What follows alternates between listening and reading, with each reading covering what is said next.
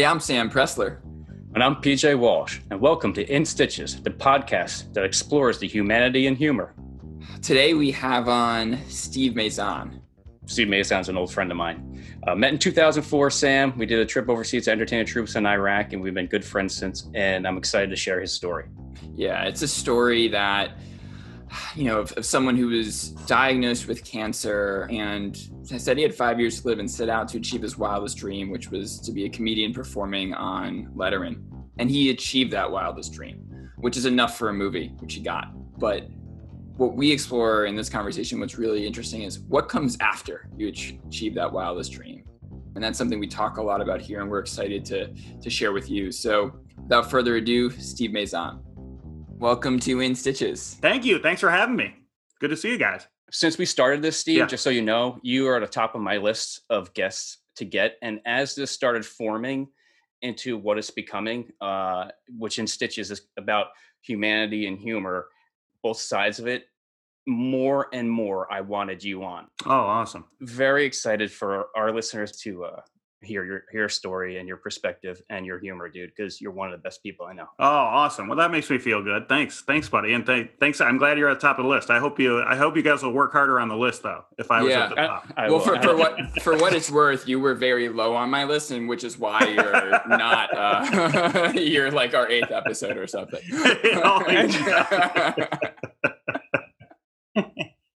So maybe we start at the beginning, and would love for you to just kind of begin by, describing what your childhood was like. Yeah. I was born in a log cabin, and I was born in Illinois, which I think might be one of the original homes of the log cabin, story, fable. But I was not. It was a suburban Chicago, probably lower middle class family. I think everyone thinks they were poor, right? Isn't that a weird thing? Like no one's ever like, I grew up rich. But it was suburbs. It was kind of that John Hughes area of Chicago from the 80s.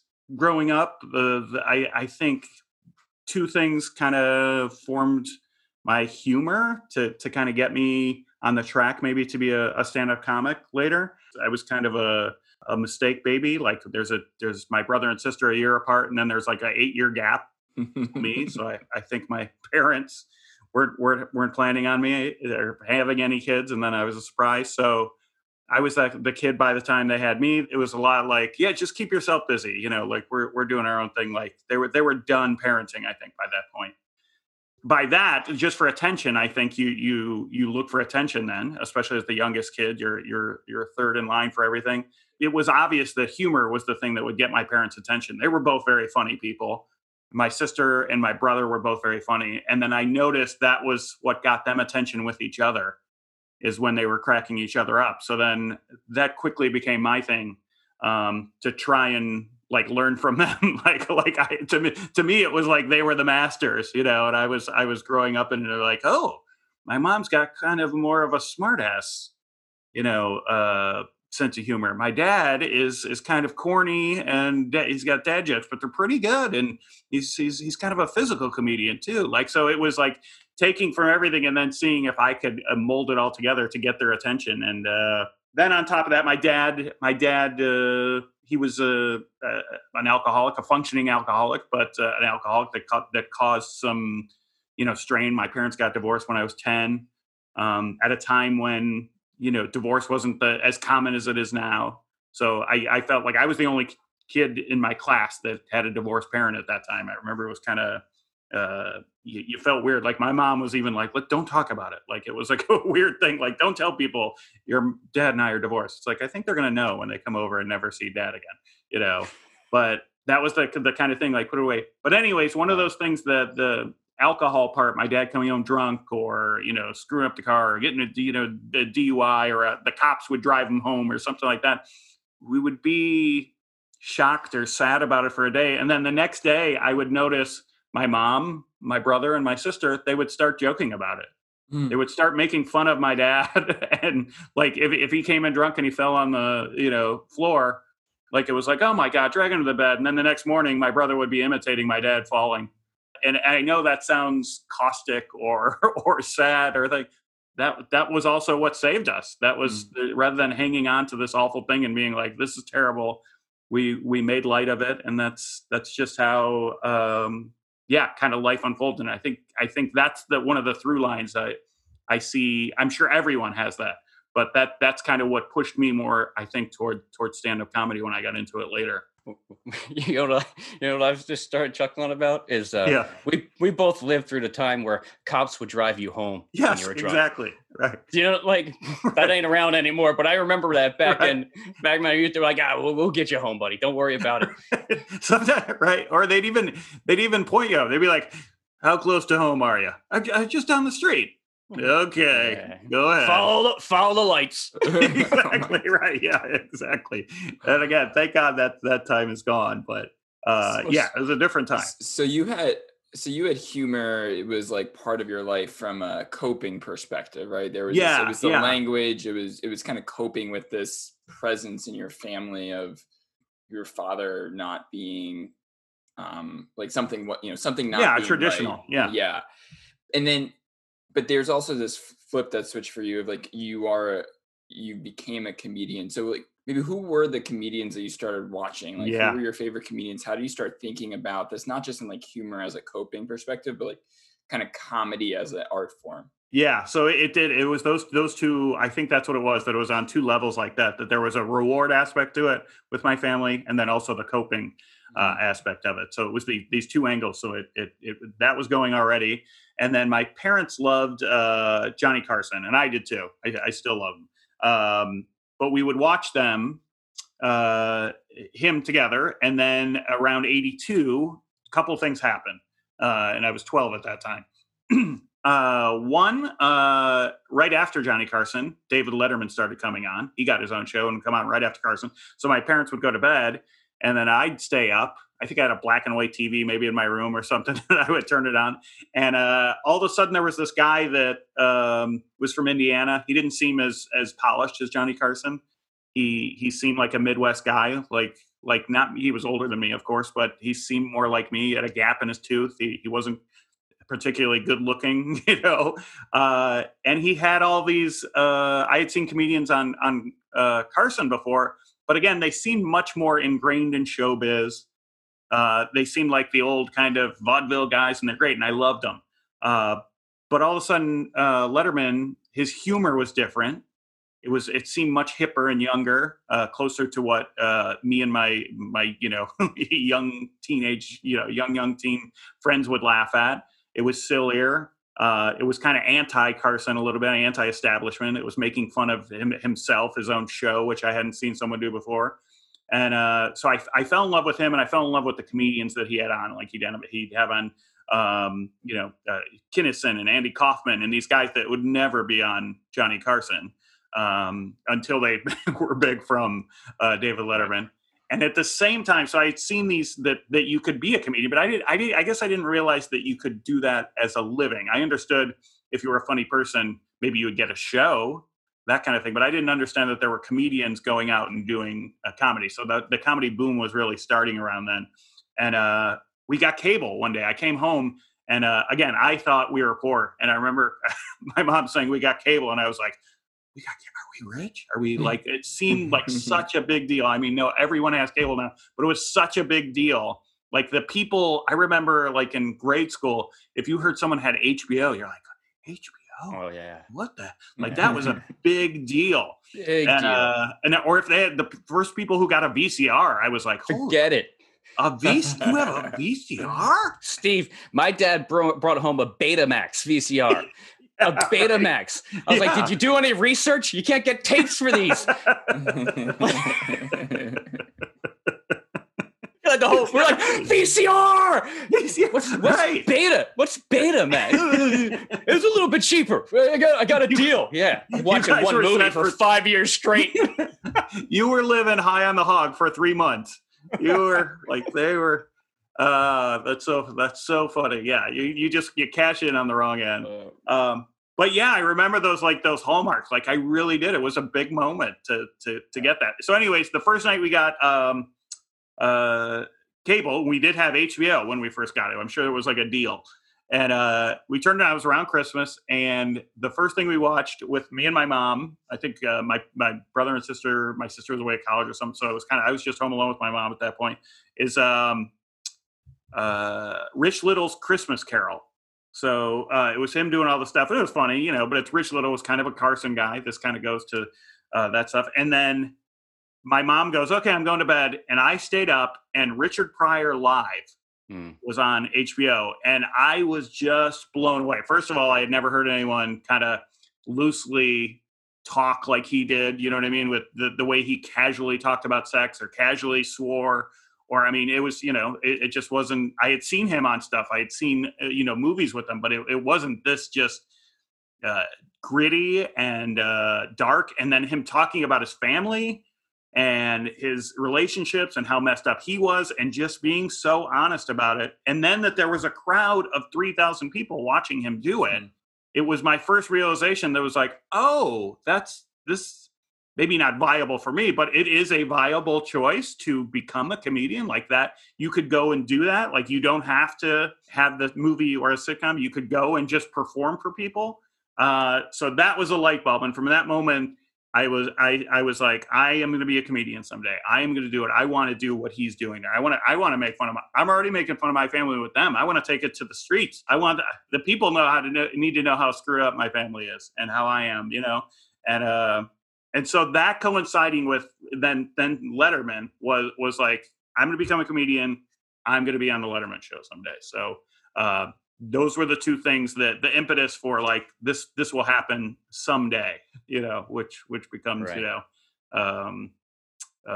good plan, but also someday later becomes a little bit of a crutch where you're like, it's easy to keep pushing things off like that. So Steve, I do want to know, kind of what your story was, and kind of going from, okay, stand-up is something that I saw Pryor do it. I saw these guys on Letterman do it. This is something that like I can actually do. What was that process like for you of actually going from like, this is something I might be able to do, that this is something I'm doing? So that's a little bit of that tangent story I told goes to that. I mean, there was a lot of wanting to do it, feeling it inside, like I'm going to do this, but not even I didn't even tell, like, I wouldn't even say it to my mom, who I was probably closest with that time, or my dad, these people that I loved being funny with, or my friends, my close. I would never admit that I wanted to be a comedian. Because again, it just seems so, I grew up in the Midwest. I didn't know anyone. Like, I imagine if you grew up in LA, at least, like you would know someone who was in that business. You knew someone who worked on a show or something. It just seemed ridiculous to be part of the entertainment business. Everyone I knew was very stable stuff. Anytime you would talk even about like, I would love to do this, like, I want to be a baseball player, like, that kind of thing. Like, my family was like, you're not going to be a baseball player. Pick something stable. You know what I mean? It wasn't like, that was the attitude then. It wasn't like today where they'd be like, okay, let's get you in a camp and let's do that. Like, we're going to do everything we can so that you're going to live this dream. And then later you fall back on my mom was the opposite. She was like, you're going to learn to be an accountant, and then you could try your baseball thing after accounting class. Like, that was like, so it was never it was a thing I had to learn, and it took me a long time to learn to share. We live in a sharing society now. The world has turned that way. That before it was you would keep stuff inside like that, and now it's and arguably it's gone too far where people share every single thing. But that's literally what ended up happening. Is the world's come that way, that now social media allows us to share every single thing we're thinking. And there's bad parts of it, but there's also these good parts that you can put this idea out there, whatever it might be, and people end up helping you or directing you at least that direction. So I had no idea how to make it happen. So I just lived a pretty stable life with that in the back of my head. I went and I joined the Navy when I was 18. I ended up going into some, they lured me with this nuclear program in the Navy that was very tough, very hard, and I failed out of it. And then I served aboard a submarine for 4 years after that. And then went to college. So all these just normal things afterwards. And then I moved to California. My sister was living in Northern California, just outside San Francisco. She had 2 kids. They were like 1 and 2 at the time. And I wanted to see them grow up. I wasn't going to have kids anytime soon. So I moved out there from Chicago. And within, I think it was 3 or 4 months, her husband got a job back in Chicago, and they picked up and moved back to Chicago. So I was like, it was like, all right, do I follow them back to Chicago or in there? And I was like, all right, you know what? You're out here by yourself. I remember from following comedy growing up that Jake Johansson and Robin Williams and Dana Carvey had all come from San Francisco. So I started looking into it, and there was a robust comedy scene in San Francisco. And I was like, you're out here alone. Your family just left you. You've been holding on to this dream for, at that point 16 or 17 years and never had the balls to do it. Go out and just try it, like, just so you can say you at least tried it. And I went to a place. I found an open mic in San Francisco that was at a laundromat. It was called the Brainwash Cafe and Laundry, but it was basically a laundromat that had a cafe in it, and you would go and perform while people did their laundry. And I showed up at 8:00. It was a show up sign up. I showed up at 7:30. No one else was there. I signed up. I knew I was smart enough to put myself third on the list because I didn't want to go first. I was like I was so 90s comic. I had a blazer on and a tie, and I was ready. And people came in and looked at me like, "What is this idiot?" You know. But they just kept pushing me down the list. They didn't let me go third. They're like, "Oh, you're new? Okay, yeah, we're going to put you up later." Wow. So I had drove into the city from the East Bay. So I had worked all day, drove in the hour into the city, signed up, and then I'm waiting at this place, and they kept bumping me. I didn't go on till like 11:30 as the place was closing down. And it was just me, the guy before me, the host, a guy, the guy that worked there cleaning up, and then some girl folding, like kind of looking up from folding her laundry. And the only electricity in there was the static clean. That was it. The only vibe that was going on. But it was so cheesy. I think I got one laugh, but that was enough. I mean, you guys know, like that's it. It didn't. I know all these people that are like, I killed the first time. I so didn't kill the first time, but I did get one laugh on something. And you could not wipe the smile off my face. I remember walking to the car and I felt like Judd Nelson at the end of Breakfast Club. I remember doing like a fist bump. Like, I did what I said I was going to do. It took me this time. I'd never shared this dream with anyone. And I had started. And in the back of my head, I was like, yeah, I should be on Letterman within 6-7 months. Sure, that wasn't a great set. I'll clean that up. But those jokes are quality. Those people didn't understand. But so that's what it took. I mean, a long, long time of keeping that dream in the back of my head. But yeah, just the balls. I remember even seeing like a Road Rules. Remember that MTV show? Oh yeah. Where they force the people to do comedy.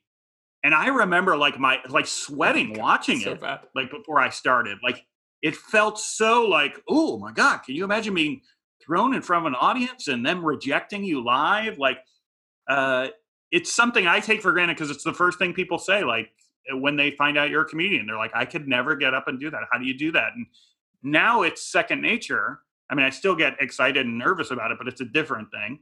But the first time, like one of my close friends in comedy talks about like them pulling him backstage the first time, and there's an exit door right there, and he goes, "When they said my name, I was equally likely to go out that exit door." Right. And he's like, "I'm not trying to be funny. Like it's that. It's so you forget how scary it is the first time." So literally years of building up to just get the chutzpah to try it. You also started developing your crew up there, though, right? Like Gary and Lee. You started because this is essential in the community. Yeah, yeah. And they carry. And again, that's like I said, how I said at the beginning. I can't imagine my comedy career without you, PJ. I mean, there's just people you meet along the way that help you, and there's probably in that first year, like I said, how I thought I was going to be on a TV show in 8 months. Like you just quickly realize it's a marathon. And you takes a long time. I remember Greg Proops. I remember reading something saying it's 7 years till you even find your voice, and I was like, well, that's ridiculous. And then even I got twice past 7 years. At 15 years, I was like, I'm still learning this thing. It's crazy. It's so tough. But those are finding friends and finding other people, your peers in it that get what you're doing, or whether they get it or not, they're just supportive and they're going through the same thing. It's almost a military thing. It really is like you're in the foxhole with these guys. Like, ooh, that was a rough one out there. You really, you took some action, and we all went down tonight, but we did it together. And you can laugh about it. It goes back to the same thing, a little coping. You make fun of each other. Hurry up and wait. Lots of drives. Get into some place for 7 minutes. Yes. You're in the back. PJ, absolutely. We've talked about this. There's, when you do well, you kill. When you do poorly, you bomb. Like, you call, comics call non-comic civilians. Like there's a lot of parallels. A lot. Right. Oh, 100%. Yeah. How long you got in? How much time? How much time you been in? Right? Yeah. And what's even more interesting is if the audience goes off the rails and we feel it's the audience's fault, they become the enemy to every 100%. Single comedian. Like if they mess with Steve, I'm coming up and I'm destroying them. Like, you guys know who the hell that guy is? There is that mentality for sure. 100%. Yeah. We rather go back to Denny's, sit back and have camaraderie and be like, look, we'll never be invited back to that place, but fuck them, man. We're in this shit together. Exactly it's so right. True. It's so true. I never put it all together how military it is. It really ends up being like that. Yeah. So you, Steve, what was the process from being, you're the last open micer at a laundromat, coffee shop, open mic, which I will say that every person who's lived in San Francisco or has done comedy in San Francisco has a brainwash story, which I love. Yes. But what was that? And you found out, I was so sad. You found out they've closed it. I mean, this thing had been going for 20 years. Like, it's just nuts. Moment of silence for brainwash. R.I.P. Okay. Yeah, it was just going out. I had a day job. I lucked out. There's those things. I think there's so much luck to a career and a life, really. I mean, I feel lucky to have found the friends I have through it. At that time when I started, I ended up, luckily, my sister bailed on me in a city that was known for good comedy. Luckily, I didn't move to Omaha or something for her. I had a job that was pretty stable and would give me time off to go do comedy gigs. And it was one of those gigs that was 9 to 5, and I could leave at 5 and not, think about it again. So I could go and do a couple open mics every single night, drive into the city. And I had a car. That was a big thing, especially amongst comics, and in San Francisco, it was not a driving town. And then most of the older comics had DUIs and stuff, so they either didn't have a car or they weren't allowed to drive. So any person who did have a car, you immediately, if jumped up 3 spots on the comedy level, because you could drive these people to their gigs and they would get you stage time. And then, I think after probably 2 years or so of doing as many open mics, I had a calendar on my desk. And this is one of the things I do think, like, envisioning it, sharing it with other people, that stuff is so powerful. And like I said, I really love how the world, we trash social media, and it deserves it a lot. But there's also the part that we are a much more sharing society than we used to. I think that's a good thing. We're putting those connectivity, things much closer together, so that if you want to do something, someone else can help you with it. And that's kind of what it was. I would just envision it on my calendar on my desk. I'd write how many open mics I did that week on each day, and I would grade myself and go out and do it each night. And after a couple of years, I got good enough that the clubs were like, okay, yeah, start calling us for work. And you would then branch out further, clubs further north or south or in a different state. And then luckily, when I lost my job, it just, the economy tanked in 2003 or so. I had enough comedy work that I could start doing that full time. It was good and bad, that lesson. One of the things that was tough about it is everything had come to me. Like, it was just like, it was that Midwest mentality. Work hard, learn how to do something, and you work hard and people will help you to what you want to do. You know what I mean? They'll tell you, hey, come with, I meet PJ on the road. Oh my God, dude, you're funny. You should call Frank up in Nevada, and he'll get you work. That kind of thing. Things came to me.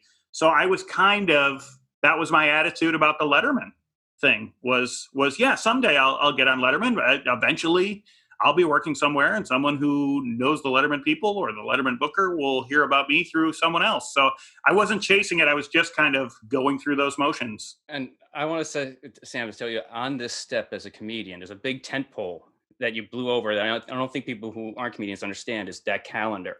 It's like, I did the same thing. You're looking at that calendar, it's color coordinated, how many days. And then one day you look at that calendar and you have more days of being paid comedy and you're looking for a day off. Right. And that step kicks your shoulders back in a way of, I'm doing this. I'm a comic now. Yeah. You know? You're 100% PJ. In fact, I remember, so I went to college before, like Navy college, and then in California, and working a day job, but doing comedy then. And I remember sending an email to a friend that I knew from college and I had started having at the bottom of my thing, comedian on the bottom of my thing. It was just the kind of where people would say, your phone number and stuff. I had changed that to comedian. And he wrote back and he was like, "Oh, someone's a comedian now." And I was embarrassed at first. And then I was like, "No, but yeah, I am. I'm getting paid to do this. And I'm proud of it. And I can do it." But it was a weird thing. But yeah, then all of a sudden you forget those marks, those benchmarks along the way. And that was one of them where I am a comedian. Yeah. Now we're gonna step into the next section, which we visited. We visited quite a bit. And for me personally, this is also where I went on my own journey. So as we go through this, I'll have to say what I have to say about it after, because it is. Yeah, but, I'll give you guys at your height. Yes, please. And please, because I've told the story so much. There's a book, there's a documentary that covers it. But I'll give you the brief story about it, and then we can dig wherever we want. So I moved down from San Francisco to Los Angeles about that time, 2003, doing comedy down here for a couple of years, and coming home with a friend, Gary Cannon, a mutual friend of PJ and I's. We're coming home from the Improv, and I started having some pain, and I was like, "You got to drive." I was in the back seat, and then my girlfriend, who's now my wife, when I get home, she's like, "I think you have food poisoning," which the Improv is probably known for food poisoning. But it wasn't. I end up in the hospital, and they're like, "Oh, your appendix burst." That's what they think happened. They're like, "We're going to do an appendectomy." I wake up, and now a different doctor's there, and he's an oncologist. He introduced himself, and I know that's not good. And he says, "We found tumors all over your liver. We know they didn't come from there. We're going to have to start doing some tests." And then we go on a 2-month thing where they try and find where all these tumors on my liver. They're cancerous. They find it in my intestines. It's stage 4 cancer. I get a worst case scenario that I have 5 years to live. And, it's just a shock. I went from nothing, like feeling healthy, feeling good, living comedy, living my dream, to all of a sudden, you might not be here 5 years from now. And I'm not a worst case scenario guy. I'm one of those guys that pushes back. I'm going to prove them wrong, that kind of thing. But you have to realize, if someone who's a doctor much smarter than me is saying that, I have to consider it. And so I was like, if I really only have 5 years, what do I want to accomplish in those 5 years? I ended up getting married, and the really big thing was, like, I realized then I had been waiting for this Letterman thing. That was the dream in my life, was to get into comedy and get on Letterman. And I had been waiting for it to come, just figuring, just keep working hard and it'll eventually come to you. And now I realized I might not be able to. If I'm saying someday that'll happen, the someday might not be there. I might not be there when someday comes. So you gotta start chasing it instead of just inactively, like, waiting for it to come to you. That sounds like, I got diagnosed with cancer, and like, then I just said, if not now, when? And I decided I'm gonna get on Letterman. Like, yeah, I'm a little incredulous of, like, the straight line nature of that. Yeah, so, like, it's not at all. Yeah. What was that in that like, Yes. in the moment from when you got your diagnosis to just deciding, like, what went on? Like, how did Oh how my did God, that yeah. go? There's months to probably 2 years of just what the hell. Like I said, I'm trying to give you the encapsulated version. So I'm glad you asked that. Yes, it's because I don't want to gloss over that. I don't want to make it sound like it's not. I mean, there's depression, denial, lots of anger. I mean, like, I was 34 at the time. I was like, what the hell? Like, I have cancer that can end my life in 5 years. Like, just ridiculous. Like, a lot of why me?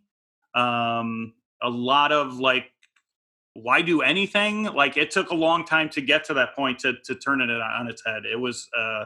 I remember being sad. My whole family, my friends, everyone rallied around me. But then a week later, they were all back at work, and then 2 weeks later, I was like, oh shit, I got to get back. I still have to pay rent for these 5 years, I guess. So I have to work.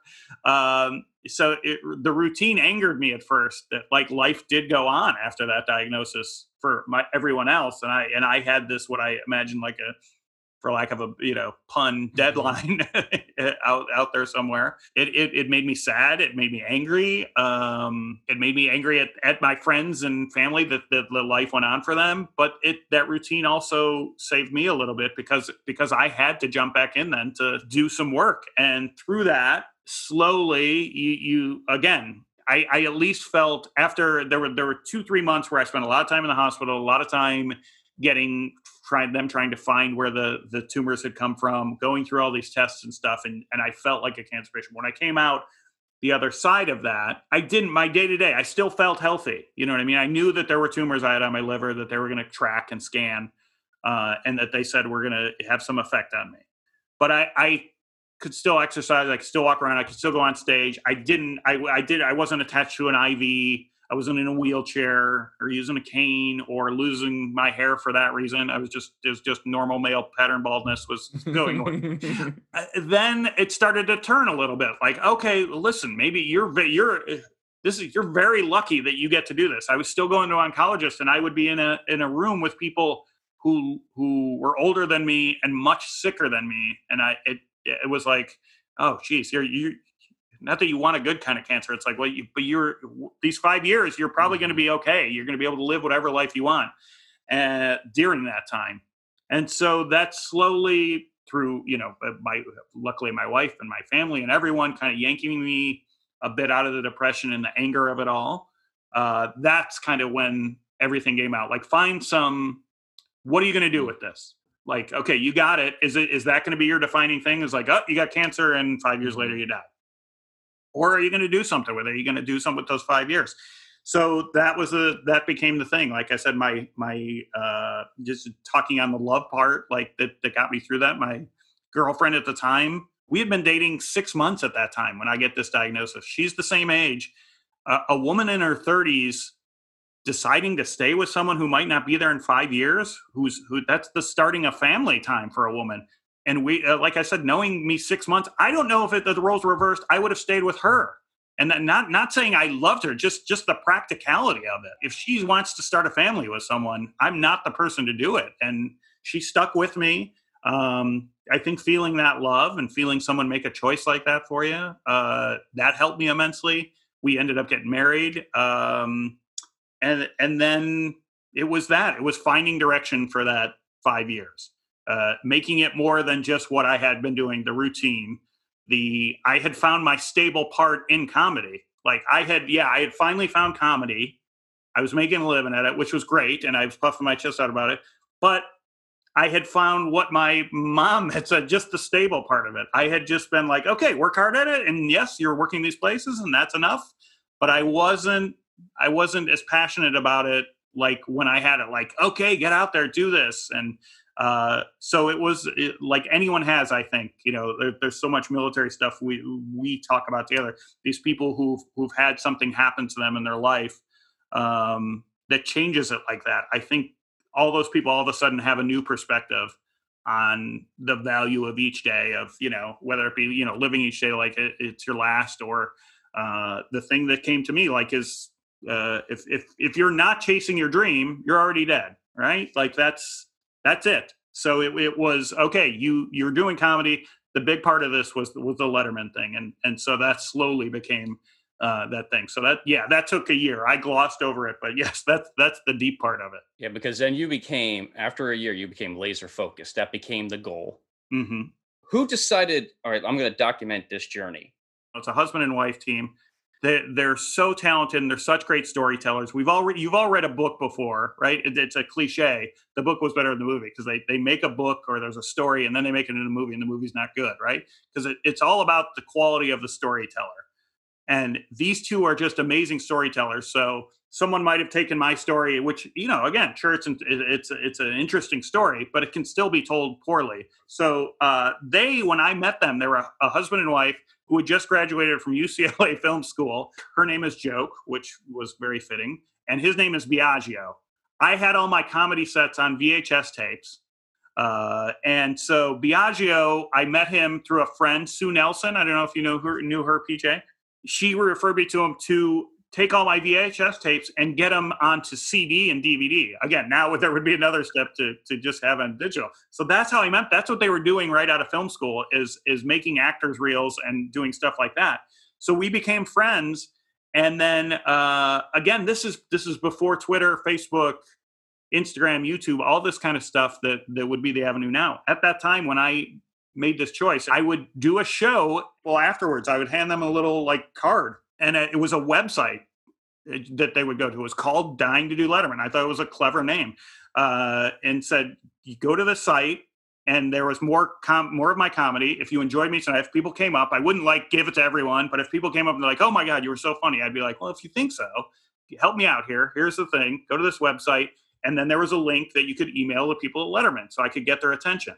And that was it. So it was just a website in the beginning. And then people would start being like, hey, I emailed Dave. What's going on? Did you hear anything? So then my wife was like, you should put some updates on there, that kind of thing. So I would do little video updates and put them on there. And then a couple months after that, she goes, you should keep all those. Maybe there's something to do with this footage at the end.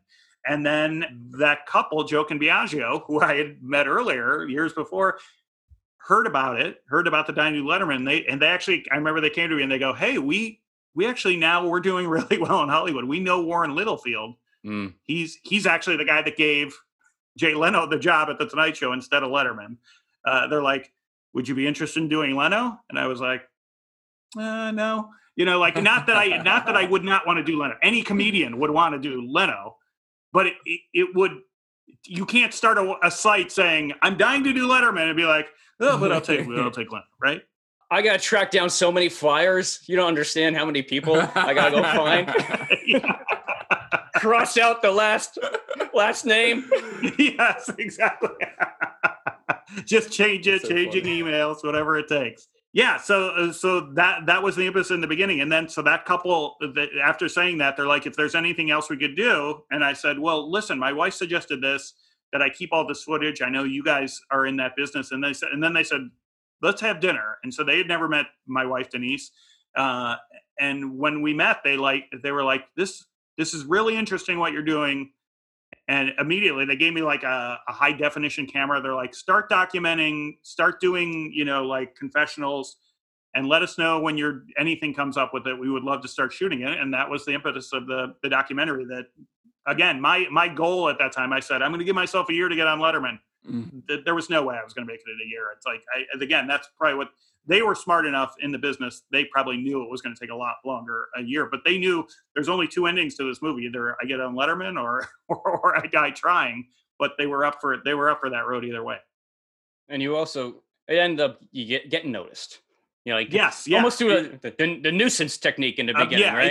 Exactly. My idea was pull out all the stops, get noticed, and then in any form, and then they'll see that you're a good comedian. I had people tell me oh yeah, you're the kind of comedian Letterman would like, and that would make me. This is before this all happened. It was okay, I'm on the right track. I'm doing this. So I was convinced the minute the Letterman people discovered me, they would see my comedy and be like, oh yes, please come on the show. Right.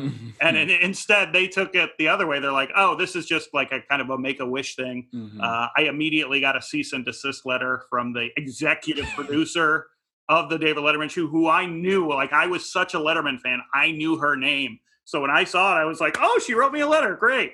And I didn't even think this is the time of email and cell phones. If she had good news, she would have sent it that way.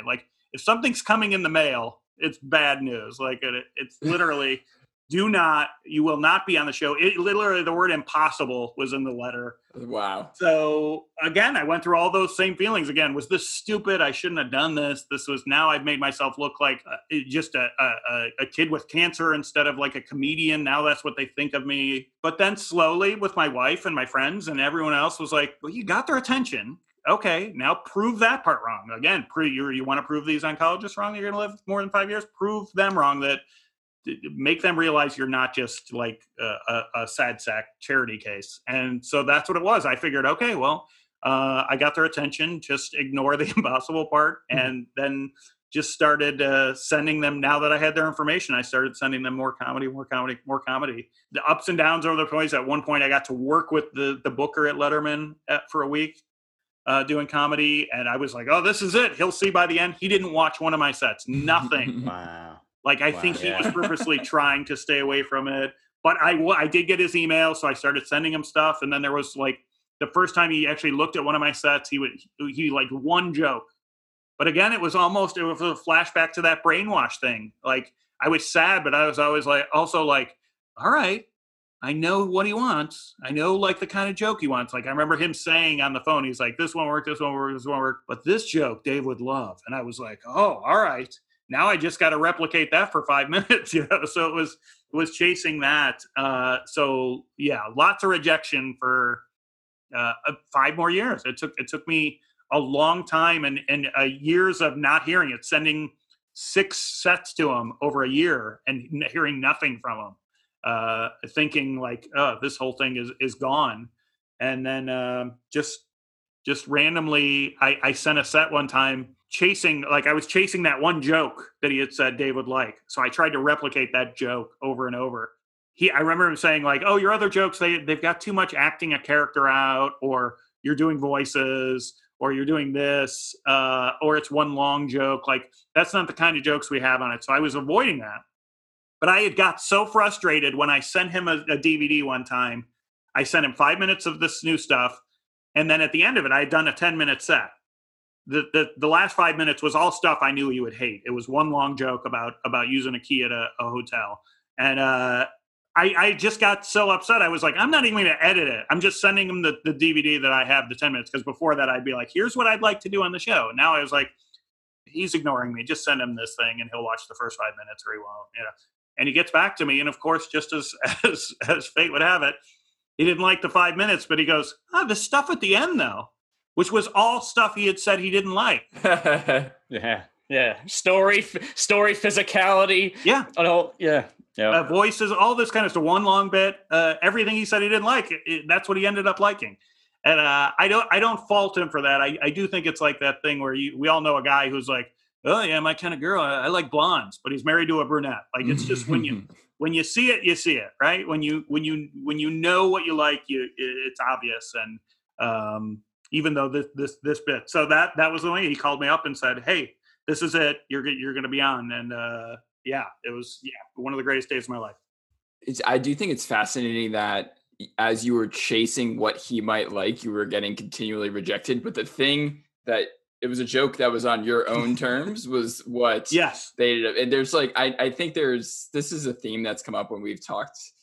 I've talked to other comics, is like the truest material ends up being the ones that are received the best. It's really, really interesting. I didn't know that part of it. Yeah. And it's just, like you said, the truest to yourself. It was just a joke. And again, and also a little bit of, I think some of the rebellion or the fuck it attitude was just like, I'm not editing this out. I'm so over it. And again, there was the luck part of that, just leaving it on there. But yeah, just like, well, this is my thing. And and he got to see it. And you're right. There was probably something in it that first 5 minutes felt needy and felt like I'm trying to do something you want. And then all of a sudden there was a casualness to the next 5 minutes because it was what my stuff. Yeah. So you get on Letterman.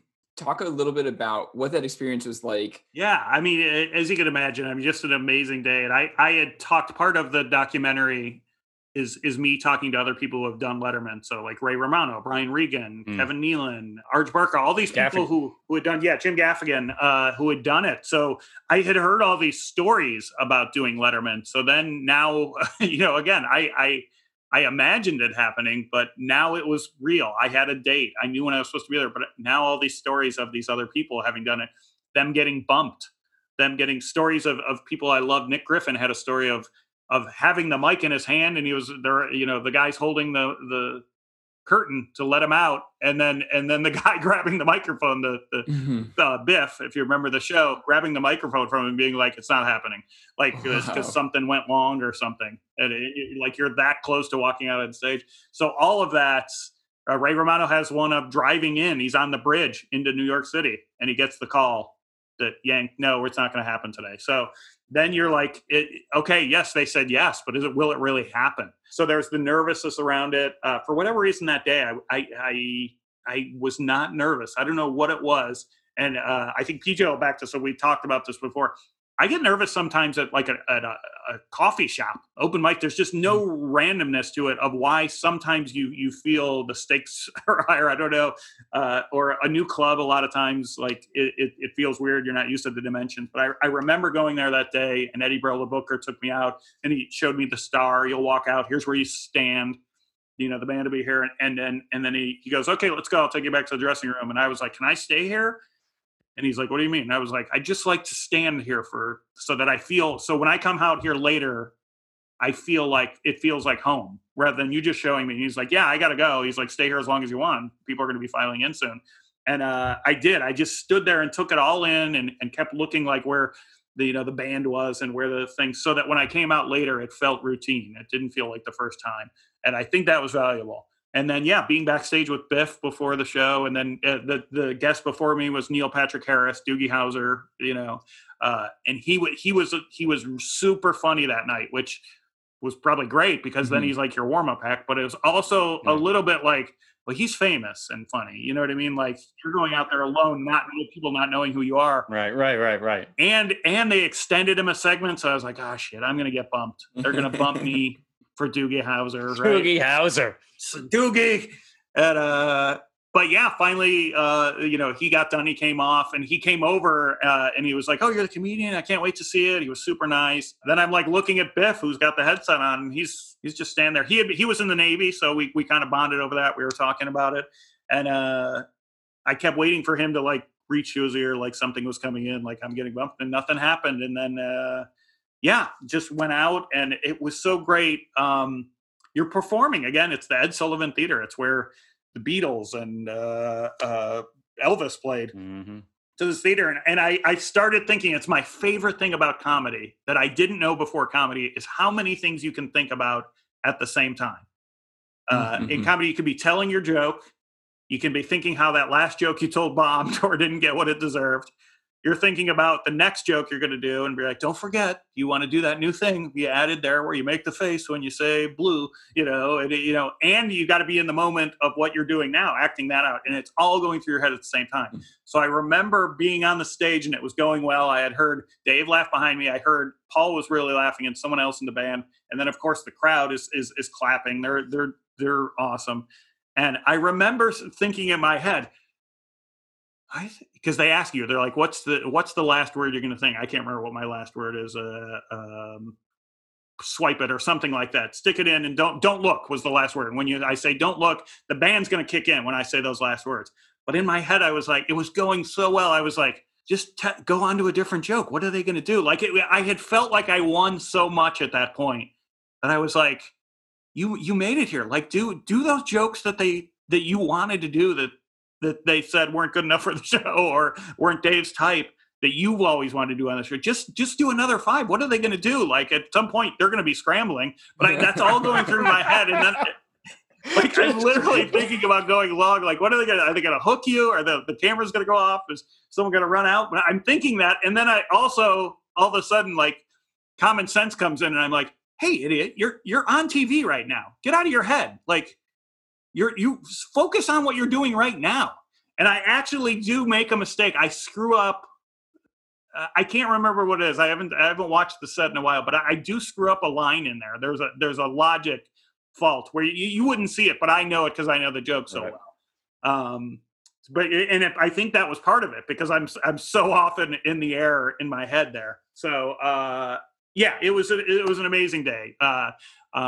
It's crazy. I don't want to tell too much from the documentary. There's some weird stuff that goes on with it that my wife ends up not be able to make it, and I expected her to be there, but I had my mom and some friends there who ended up coming to the show, and we all went out to eat afterwards. And then me and my friend Gary stayed up till like 4 a.m. just walking around Times Square and eating pizza and just like not wanting the day to end. It was magical. It was really, one of those things. And I kind of got a double dose because they taped 2 shows that day.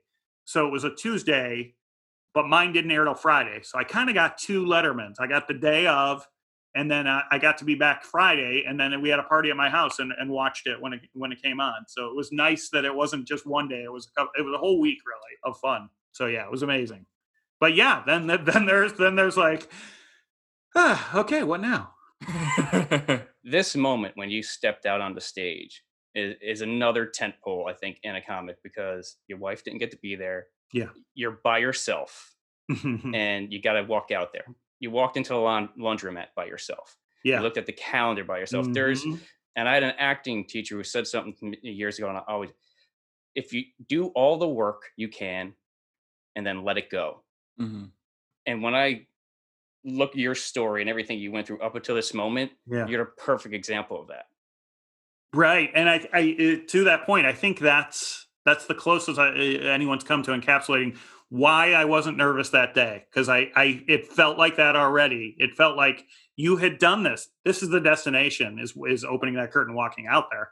But you've done everything to get there. You've learned to do this thing you said you were going to do. You do the ups and downs of it all. You've learned to be good at it. You're ready for this. You've practiced hundreds of thousands of times. I ran through that set, but either on stage or in my room, leading up to it. I knew it backwards and forwards. There's just that confidence of putting in that work, knowing it, and then, letting it go. And that's how it felt when I walked on stage. I really think that's why I wasn't nervous, because it was like, it's done. It's already, it's almost like you're on the other side of it. And now, not to give out any spoilers, but the part that Sam wants to go to, you lived. Yes. Yeah.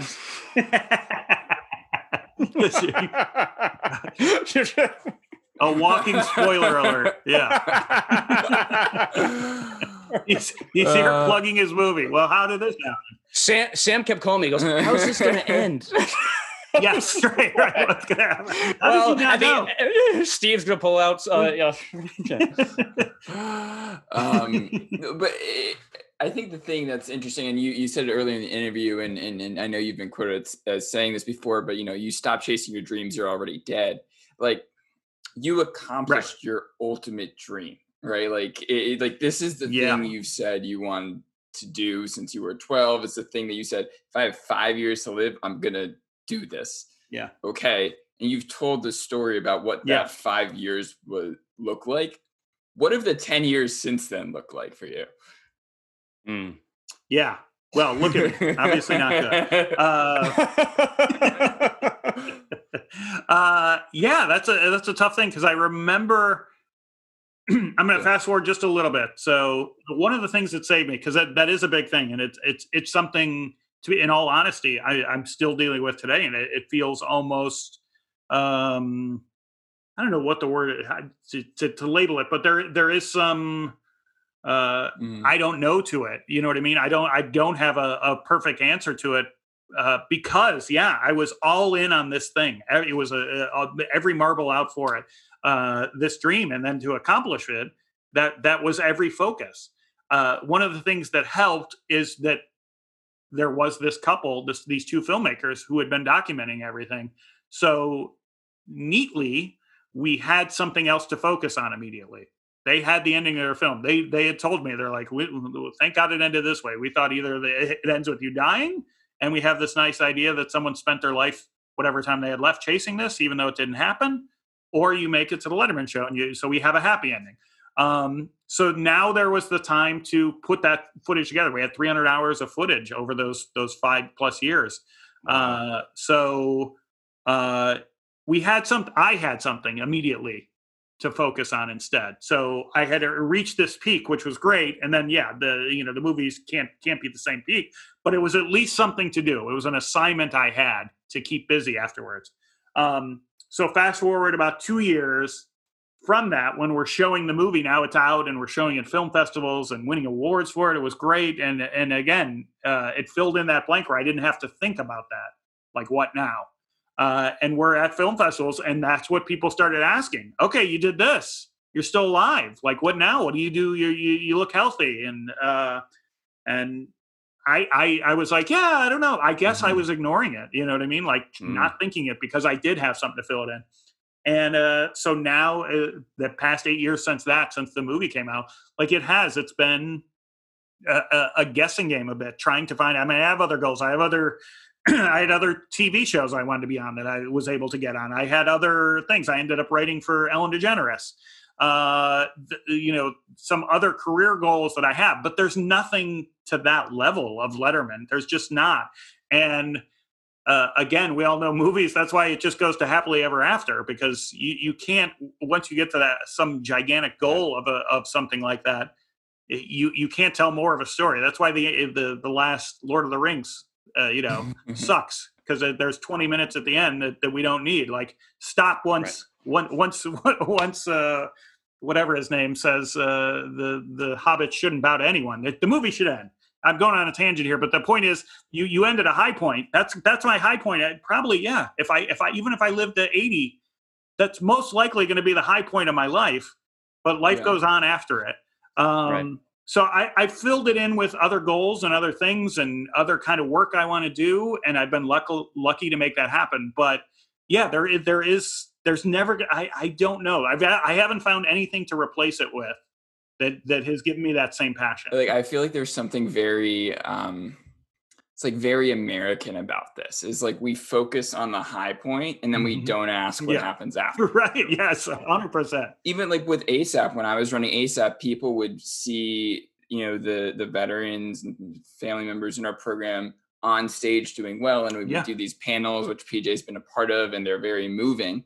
And I would always say, it's like, it's not about this moment. It's about all the moments afterwards and having that community. So like, I was wondering, did you have a moment of like, okay, well, like, this chasing of a dream, like, maybe that's not the orientation that makes sense in this next kind of stage of my life? Yeah, that's a great way to put it. And I think I'd mentioned that there's a I always go back to this. This F. Scott Fitzgerald, who did Gatsby, has this quote that in American lives there are no second acts. And I think it's the stupidest quote I've ever heard in my life, because literally every American story has like 5 acts. There's always someone you think is gone, and then 30 years later they come back. And again, I think you're right. I think it's just the framing of it. It's the framing of the peak. And yeah, probably career-wise, I'm never going to get bigger than that peak. But I've had moments since that. This sounds strange. We're in the midst of this for people that maybe hear this later, but the coronavirus going on now, and I have no idea what's on the other side of this. It's so strange. As a comedian, I don't know what comedy clubs are going to be around. I don't know if there's going to be corporates or clubs or cruises or all the places we perform, what any of those places are going to go. But this is also like, I've been able to kind of ignore it. It's also been a good time to focus on those other things. I've got to spend more time with my wife than I ever have in these past few months. My friends, I've got to spend a lot more time with them because they have the free time. I've got to work out and get outside and enjoy California, that I love living in, and get to the beach. And I just, in a crazy, screwy time of not knowing what the future brings, I'm pretty happy right now. So it is.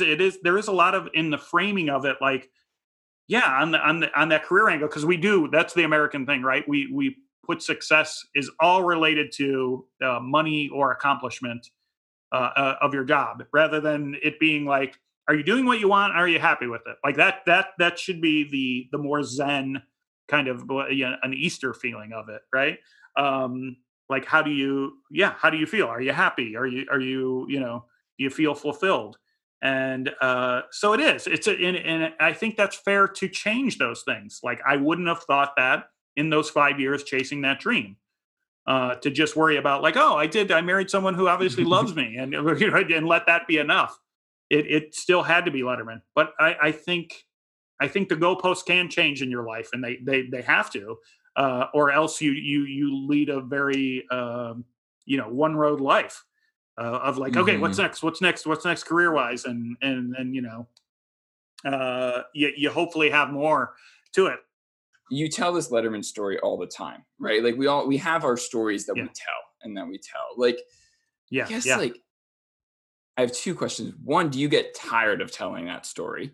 And two, like, do you want to be defined by more than this, like, dying to do Letterman narrative now? yeah. Two great questions, and yeah, it's something I'm immensely proud of.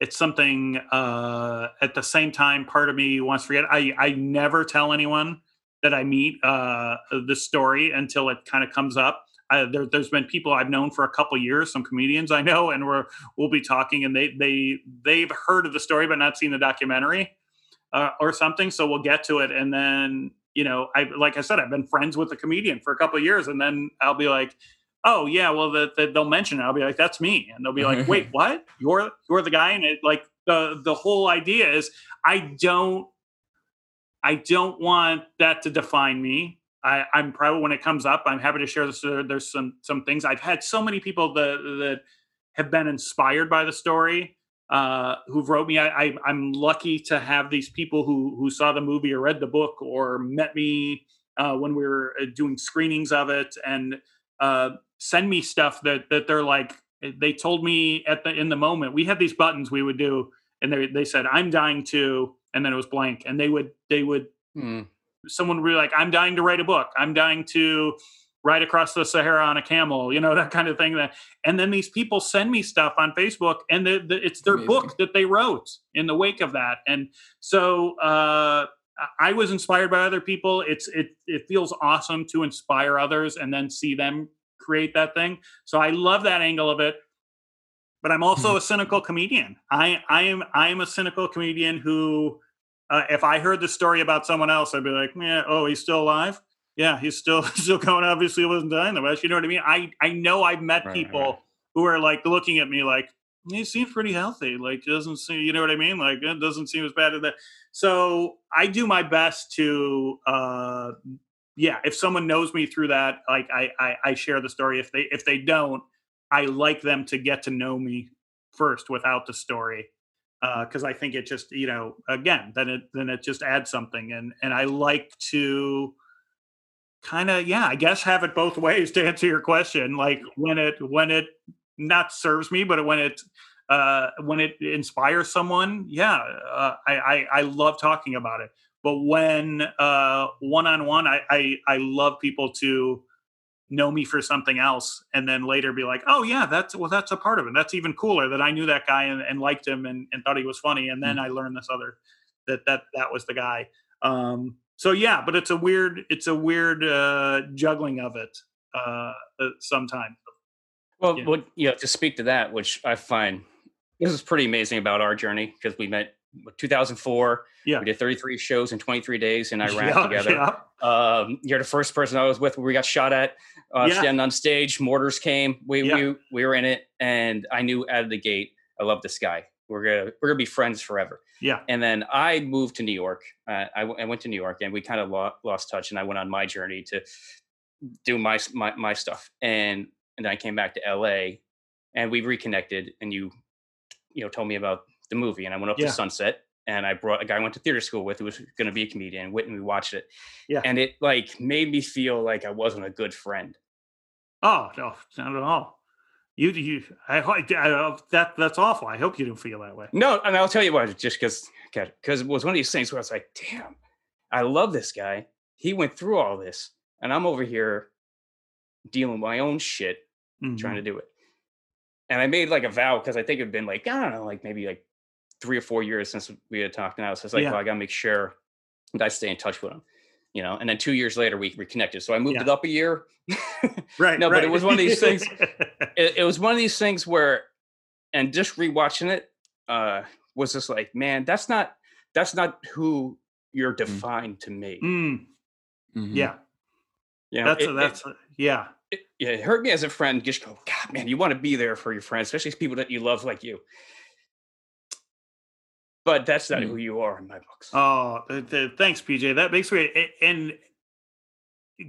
me feel really, really good. And you're a great friend for even having that thought.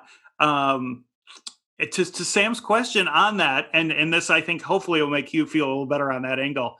I was defensive of my friends on that angle of protecting them from that. Like, I had friends who lived 2 doors down from me who were like, wow, I can really tell in that scene how down and depressed you are. And I didn't know that about you then. You always seem like an upbeat guy. And again, we all have, the face we put on outwardly. It's the thing, you guys know it from dealing with people who've been through trauma and stuff like that. Right. There's that the part of depression is the alone. It's the by yourself. And, again, that's why you surround yourself with friends. It's great, but they can't be there all the time. Right. And that's when it seeps in, and that's when you're by yourself and you have these awful thoughts. And so, yeah, I purposely, you could have been living with me and not experienced it, because I would have protected you from it. Like, it was my crutch or my thing. So yeah, you were exactly what a good friend would be, was to not share that with me, if that makes sense. Like, like you can only distract someone, I think, who's depressed. I mean, I'm not a therapist, and I don't mean to compare any of what I went through to the different levels. I remember I don't want to name, PJ knows the guy, but I'm not going to name him. But I remember when Robin Williams died, I happened to be on the road with some guy, and he put some stupid tweet out where he was like, I can't believe he killed himself. He's not thinking of his family and friends. What a jerk, and blah, blah. And people just jumped all over this guy. And then we were riding. He's like, Steve, you're a level-headed guy. Like, I just thought what I was saying. I thought that was fair. And like, I was depressed, and I thought about killing myself, but I didn't do it. And I was like, how can you not think that there might be another level of depression that you didn't get to? Like, what are you even talking about? Are you not that smart? Like, so I'm not calling myself smart, but I know that there's different levels of it. And we all deal with it for sure on our own. And some of us have a better capacity to handle it. Some of us just never get to the depths. But again, that I'm here, PJ, is a testament to your friendship at some level. Do you know what I mean? Like that we are still, that we're friends here 20 years later. Yeah, that stuff meant to me. That's part of the reason that got me through all that. But yeah, you did everything you could. So yeah. I'm not looking for forgiveness. I appreciate that. It just turned into a confessional with Father Steve. No, but what I really, it was one of those things where, when you do something like when you go overseas and you do, Steve was in the Navy. We bonded on these trips, and you go, and he had that same passion of like, there were some people, I'm not gonna get into details on that trip, but there were some people there who were just like wanting to check something off, but Steve was the guy who was like, look, man, every single one of these shows, we got to give 110% because this is how important it is. And the show that always sticks out to me was we were in Djibouti. It was 110 degrees, 90% humidity, and we were drenched, giving everything to these troops. And you were right there, drenched. I think I have a picture. I'll have to find it of us drenched. And we gave everything in a place no one was going to see us except for people we had so much respect and thankfulness for. And that's why I think you're one of these people that people gravitate to in a way, because that's how you carry stuff. It's a testament to your character, of the person that you are. And dude, I just love you. It's just great. Well, I love you too, buddy. And I remember those shows. Yeah. Specifically because again, I am I don't know. I'm a talker comedian. There's nothing funnier. I feel bad for anyone who's seen PJ. You know what a great performer he is. But he's so physical the funniest thing to see is him be physical in 130 degree humidity and 120 degree heat. Like to me go up there and talk into a microphone for 20 minutes and then in the back of my head be thinking, I can't wait to see PJ up here sweating his ass off in this gross thing. Like, it's just great. It's so it's so funny. I remember to let you know that there's those things, those touchstones again, both ways.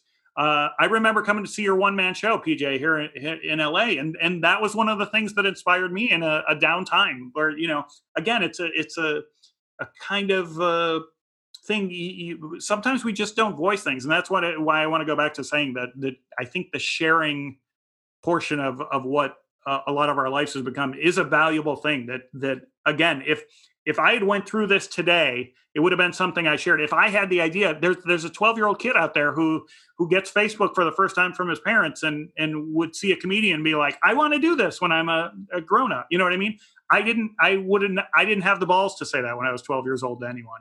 And now it's just more prevalent. And I know it sucks when we see everyone sharing their, what they had for dinner last night. Who cares? But there's the other side of it too, where these connections get made, and we're much more willing to help people than we used to. Be like, it's never going to happen. We're much more a society of like, you can make that happen. And again, that might be bad in some ways too. But I think there's more possibility today. In your journey, you had two impossibles. But you had a health impossible and a comedic impossible. Yeah. And I had this feeling of like the comedy helped. Yeah. You hear about how laughter and having a goal and all these things like move ahead. But I've just seen laughter and comedy help so many people. And when I revisited your story, those two impossibles and that drive and that laughter and hearing it, like my question, I mean, do you feel like that was part of your healing? Yeah, I do, and not to the point of like laughter heals. It's the best medicine, all that kind of stuff. Right. Yeah, I know I know you're not saying that, but I would just say that's the of course the cliche. Like it's the medicine that's kept me here, the real medicine. You know what I mean? Right. But that being said, because I've thought about this a lot, again, I get to go up and share laughter with people most nights. I get to hear their laughter back. I get to laugh with my friends and the comedians who are the funniest people in the world that take it to a different level, and just kill me. And you get to see your friends be funny. It's the best. And I almost think of it as I don't know if you read Steve. It's a twist on Steve Martin's Born Standing Up. He says, like, the reason he got in, some people asked him why he got into entertainment. He's like, well, why wouldn't you want to get into entertainment? You know what I mean? Like, it just seems so common sense. Like, to Sam's point about the deathbed, the looking back, like, I don't know in the end if we can't quantify it. I can't say that it's made me healthier or helped me heal, or that's what's helped me psyche or bump me out of depression when I have it, or those kind of things. But why wouldn't you want your life to be that way? Why wouldn't I want it to be filled with the laughter of being on stage and sharing that each night? And you know what I mean? If you got to look back, no one would choose the depression angle, right? Right. You remember every time. You would remember the time you and I were making fun of the guy who sat on the helicopter in the area we told him not to. Oh. And then he got sand in his ear, like just making fun of that guy. Like, again, like that's those are the things you would choose that way every time. So it's just the better road. Whether anyone in 3,000 years never finds the part to say that laughter helps in healing, it's just the better way. It's what you want to heal for in the first place, right? So you can be on that road. And I think that's actually a perfect transition to our closing question. So Steve, how do you want to be remembered? This goes back to your earlier thing, Sam. We were talking about like how things can change, how one thing can be the thing you're aiming for, and then later you don't have to aim to that high. I remember when Mike Singletary, I'm a Chicago Bears fan. Mike Singletary was one of the greatest linebackers ever, 85 Bears. And I remember him retiring and someone asking him that. And he was on the field. He's retiring from football as one of the greatest of all time. And him saying like he wanted to be remembered as a family man and everything. And I was like, well, this is bullshit. Like, what are you talking about? You want to be remembered as this menace in the backfield. What are you talking about? Like, but I kind of get it now. I get it. Like the value changes. Yeah, I want to be remembered. Yeah, as a good friend, as someone you could laugh with. Of course, I on the career wise, yeah, you want to be remembered as a at one point I wanted to be one of the greatest comedians of all time. Now, I'm like, okay, I hope people quote my jokes after I'm gone. Like, I hope so there's a couple that still stick around and people are like, oh, that guy was a great writer, those kind of things. But yeah, I think the friendship and the love and the family part that seems to take it over more. Yeah, it's a good guy that would help you if you needed it. I think that ends up being about as much as so much is out of our control, right? That is one thing that I hope I've covered it. How lucky I've been with everything, both medically and then career wise, and even the trek to Letterman. How much luck and help I got from other people, things being at the right time. So I feel there's so much luck involved in life, anyways.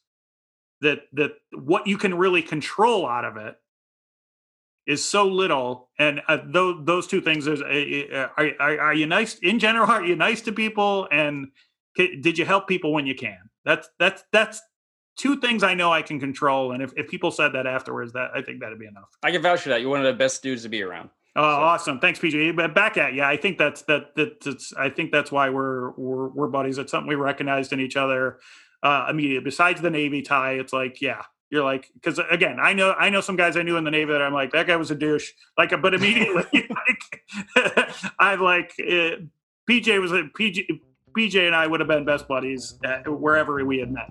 Yeah, I think you guys are all right. Thanks, Sam. No, seriously, Steve, thank you so much. This was awesome. Really appreciate you. Dude, you were awesome. Really, it was awesome. Thank you guys. I appreciate it. Yeah, thanks for having me. Thanks. We have a lot of people to thank for this latest episode of In Stitches. First, to Steve Mazan for joining us, for sharing parts of his story that have been told, but also a lot of parts of his story and experience that haven't been told. We're just really appreciative for him. Also grateful for our executive producer, David Bobrow, for all the work he puts in from start to finish on these episodes. And our comms team, Matt Condon and Kristen Howard. Most of all, thank you to all of you for continuing to join in, continuing to listen, and continuing to spread the word. We really have been grateful for you and continue to be grateful for you. Yes, thank you guys very, very much. And you know where you can find us on all the social media. We are Facebook page, we got Twitter, Instagram, YouTube, and we appreciate all the messages we're getting, all the retweets, and all the great reviews you guys have been leaving. Please keep spreading the word about In Stitches, because we want to keep bringing you interesting conversations and interesting people. So thank you. This has been In Stitches.